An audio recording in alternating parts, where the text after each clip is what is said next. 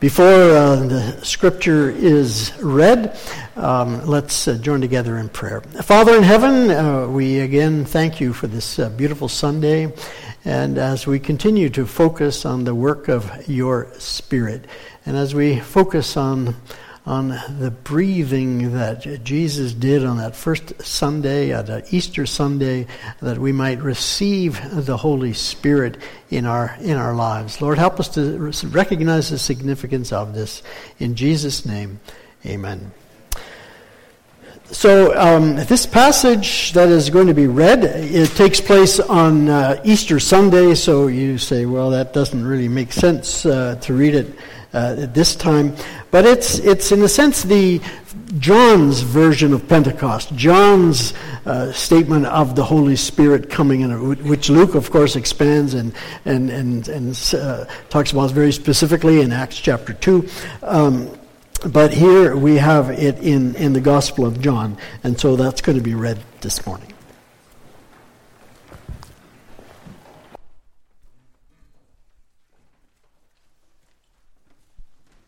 So I'll be reading from John 20, verses 19 to 23. It's found on page 1685 in your pew Bibles. Nope, 686. Starting at verse 19. On the evening of that first day of the week, when the disciples were together, with the doors locked for fear of the Jews, Jesus came and stood among them and said, "Peace be with you." After he said this, he showed them his hands and his side. The disciples were overjoyed when they saw the Lord. Again Jesus said, "Peace be with you. As the Father has sent me, I am sending you." And with that, he breathed on them and said, "Receive the Holy Spirit. If you forgive anyone his sins, they are forgiven. If you do not forgive them, they are not forgiven."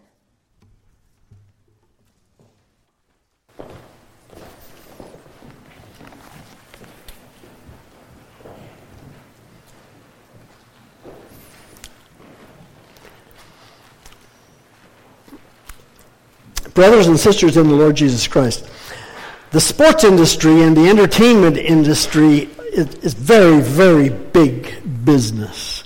A new Star Wars movie comes out, and on the first weekend or so, it earns well over almost $250 million.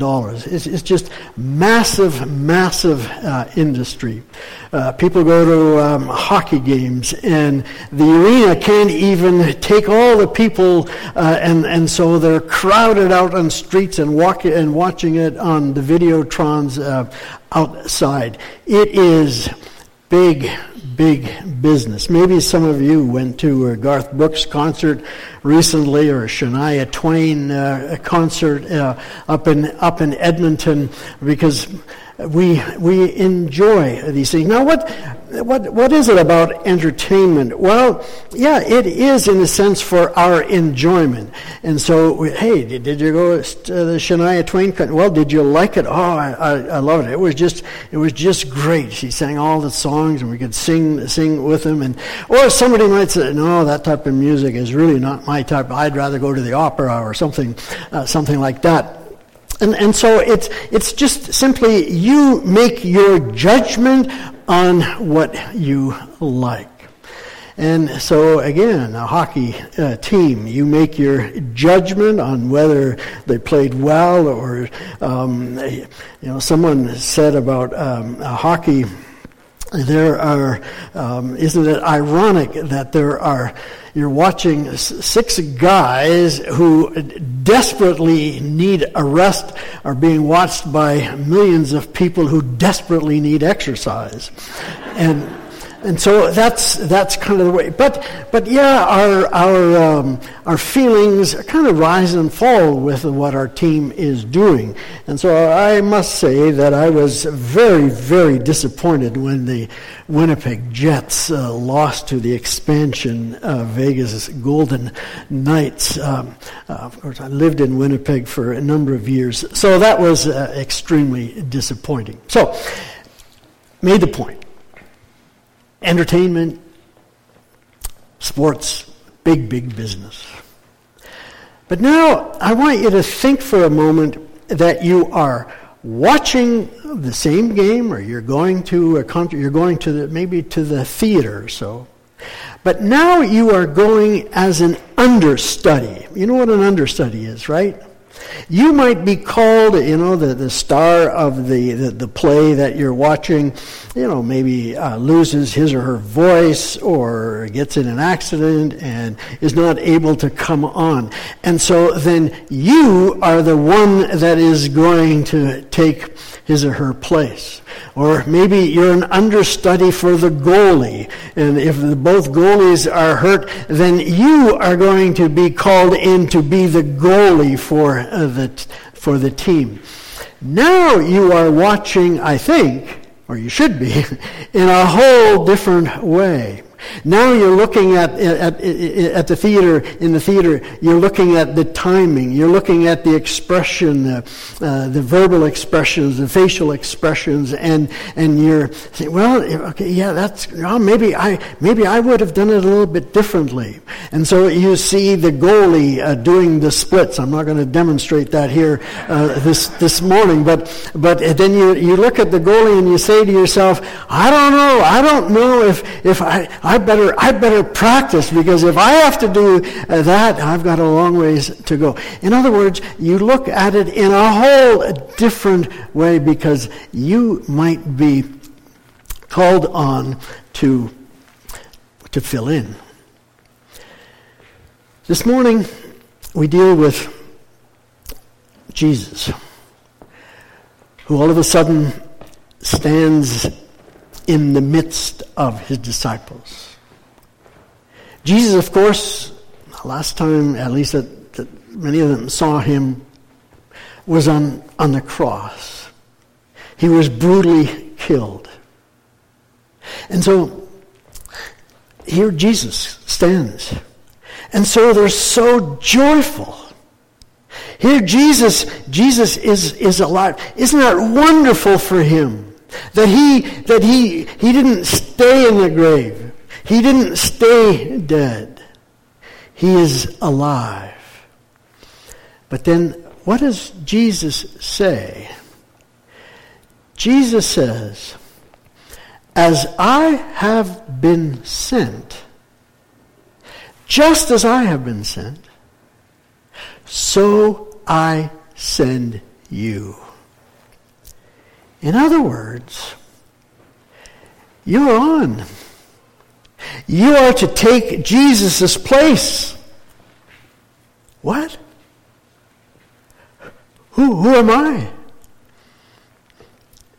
Wayne asked the kids this morning, can we spread the news? And one child said, I don't know if it was kind of facetiously, but said, no, I can't.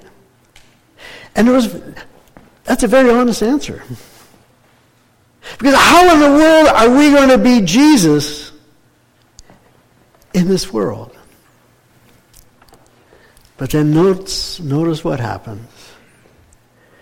Jesus breathes on them, and in a sense says, welcome the Holy Spirit.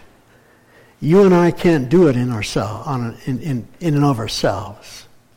But through the power of the Spirit, through the breath of God, we are able to do great things.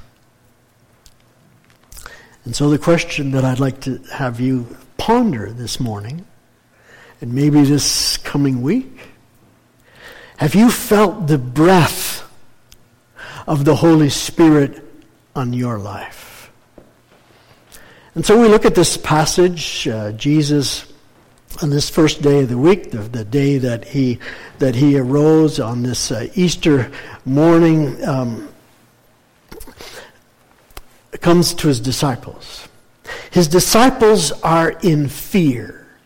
And well, they should be. Or certainly we can understand that fear. I mean, there have been some rumors now that Jesus, he wasn't in the tomb anymore. The lie was being spread that some people had taken his body. And who knows? Maybe the officials really want to stamp out this Jesus business once and for all. And so anybody that's was associated with Jesus, we're going to just get rid of them. And so they were behind closed doors and they were in fear. But all of a sudden, Jesus stands amongst them, or Jesus stands in their midst. The word that is used there actually is Jesus comes in the middle of them. And almost a bit of as an aside, I guess, but that's exactly where Jesus wants to be. Jesus wants to be in the middle of Bethel Church. Jesus wants to be in the middle of your life, in the middle of my life. That's where Jesus wants to be. And so Jesus, all of a sudden, there he is. And how does he do that? Coming through locked doors. Well, again, I can't fully explain that, except when we read 1 Corinthians 15, of course, talk about the resurrection body, that we will all be changed in the twinkling of an eye. That which is sown in mortality will be raised in immortality. And so here we see, as it were, a glimpse of the resurrection body. And I believe, in a sense, our resurrection bodies. And so what is important? Well, I think two things. First of all, that we are changed. We're different. All of a sudden, Jesus is standing in the midst of them. The doors didn't seem to open. There he was. But the other thing that we need to see, he showed him his hands, he showed him his side. In other words, this was the Jesus. This was the one who was crucified. And so it's important to know that there will be a continuation. It will be you and I that are raised to new life, even though we will have different bodies. And so Jesus comes and stands in the midst of them. The first thing that he says is, peace be to you. And notice he says it twice. Peace be to you. And in some ways, it's just the Hebrew greeting, shalom. Hey, how are you doing? And everybody, if you've ever been to Israel, you will hear shalom, shalom, shalom. But really, of course, this is peace, a deep peace. And so Jesus is, in a sense, saying, here, as you see my side, as you see my hands, you may have peace with God. You are no longer in against God, and God is no longer against you. You have peace, eternal peace. And so here, this is what Jesus says to them, peace be unto you. And so their fear subsided. And so now I wonder again, what is going to happen?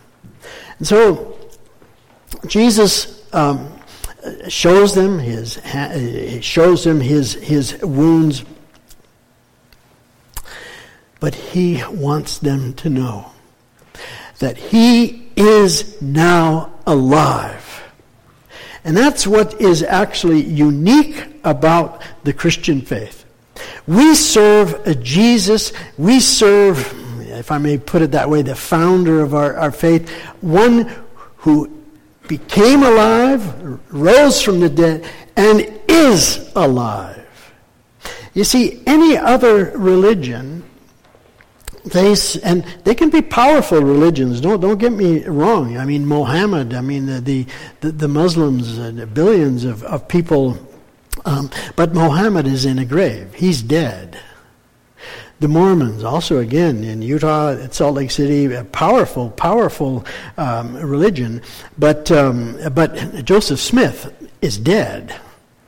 Buddha, Confucius, and you name it, they're all dead. But Jesus is alive. And that makes such a tremendous difference. Or it should make such a tremendous difference. Because now, what is Jesus saying? What is Jesus wanting us to do? Maybe I can explain it this way. On Tuesday, it'll be 3 years ago already that my wife passed away. I can honestly say that I still love my wife. And in some ways, and I hope you understand this the way I mean it, in some ways, it's easier to love her now. Never do I hear anymore, Gary, you can't wear that shirt. Gary, the car is so dirty, and you know I hate to go to church with a dirty car. Gary, the garage really needs to be cleaned up. I don't hear those things anymore. I wish I did, but I don't hear them anymore. All I see is her picture with her cherubic smile glancing down at me. So in a sense, it's easy to just, okay, I still love you. But now, that's the way I think many of us maybe want to love Jesus, or Jesus is gone, and so it's in a sense whatever I want to do, however I want to express my love or my obedience the way I see it.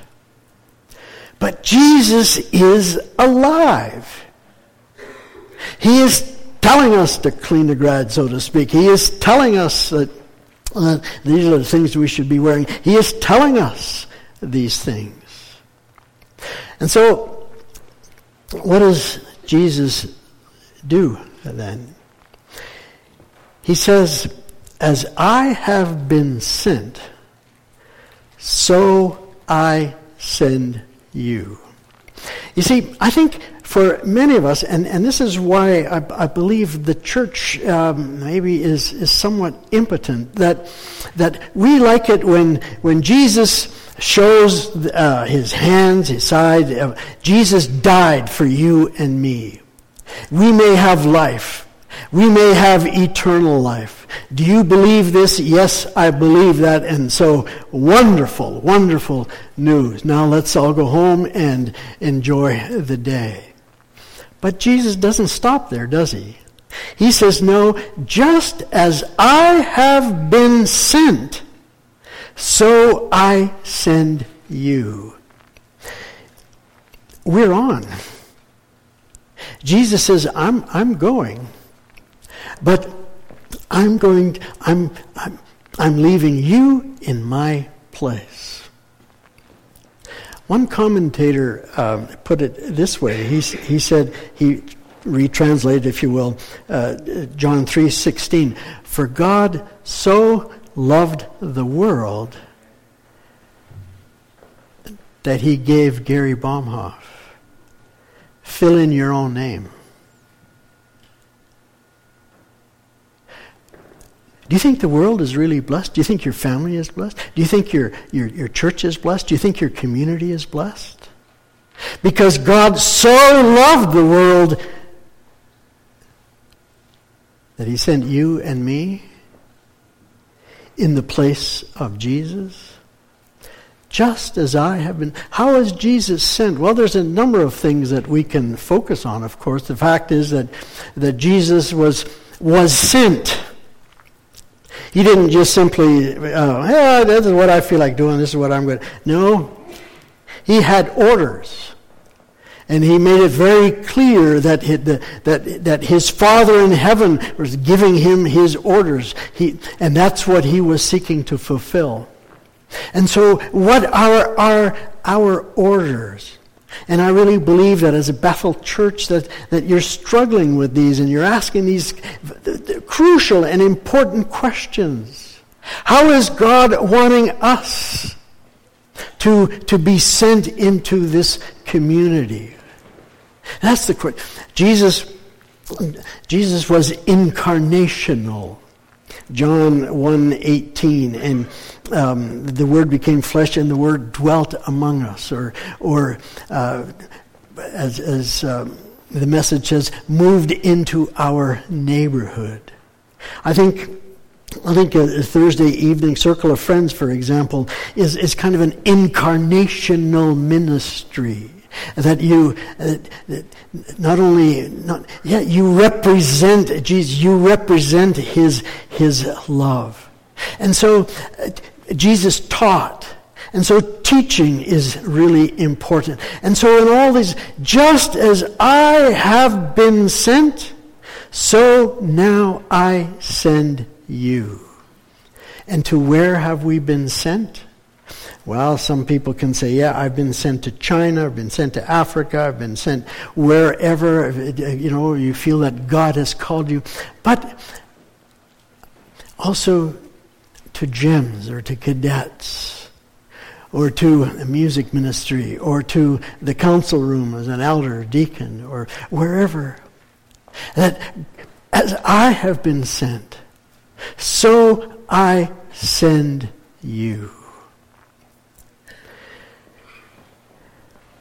Now, when you hear that, of course, some might say, like that little child said this morning,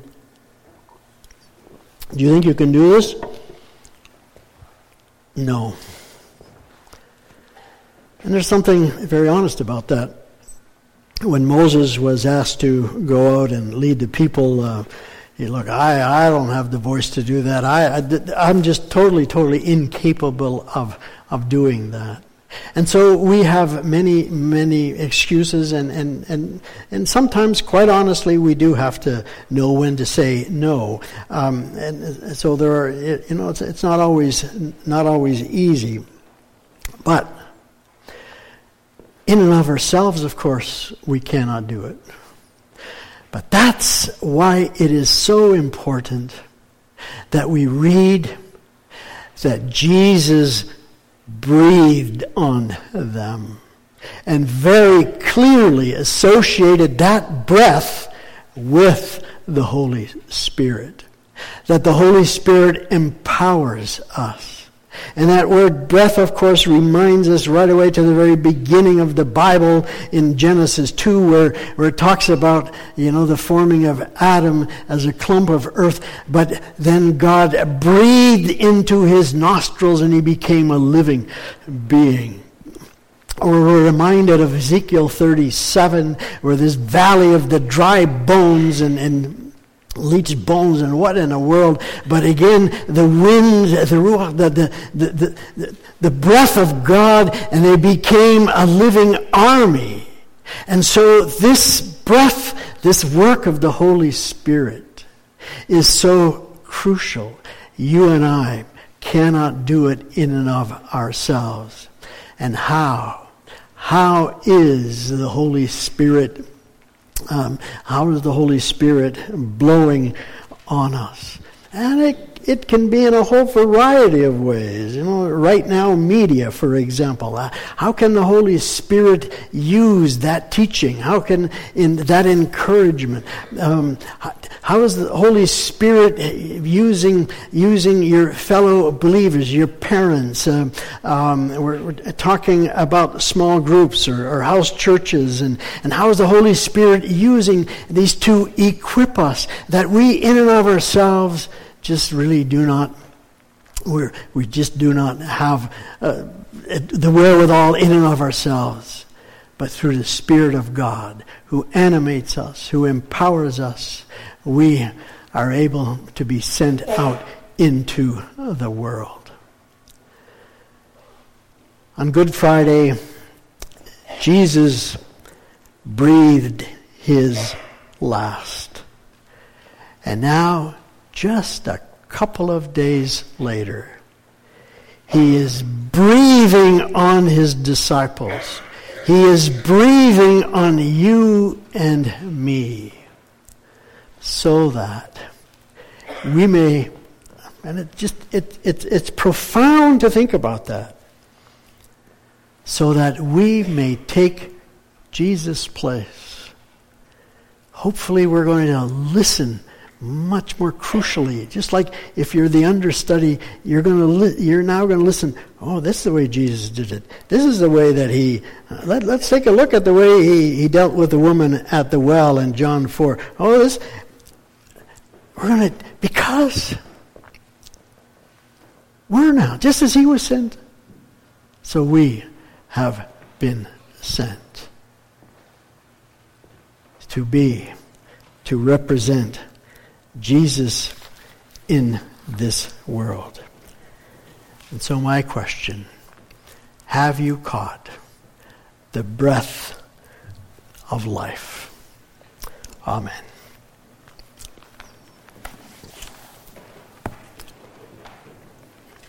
Breathe on me, breath of God.